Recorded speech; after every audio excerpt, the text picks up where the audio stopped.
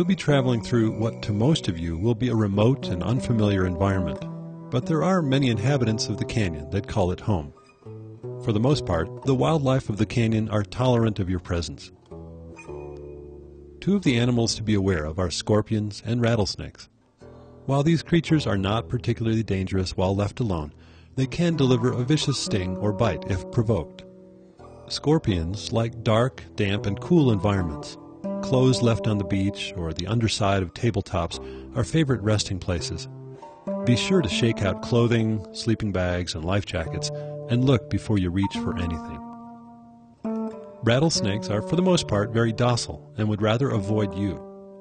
Snake bites usually occur when people try to pick up the snake. Keep in mind that all wildlife in the canyon is protected by law. Even if the more prickly types may get your skin crawling, that doesn't mean you should harm them in any way. The only ones to make note of are Africanized bees.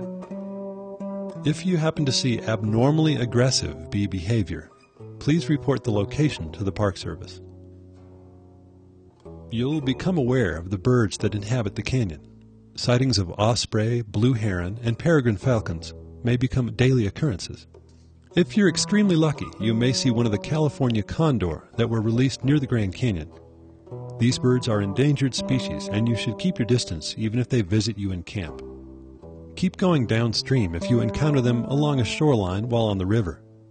These birds are easily habituated to humans and their food. This is one of the reasons for their near extinction. Two other birds, the common raven and the boat-tailed grackle, will be constant visitors to your camp, as they see humans as two-legged vending machines. Any food left unattended on your boats, as well as in camp, will quickly vanish.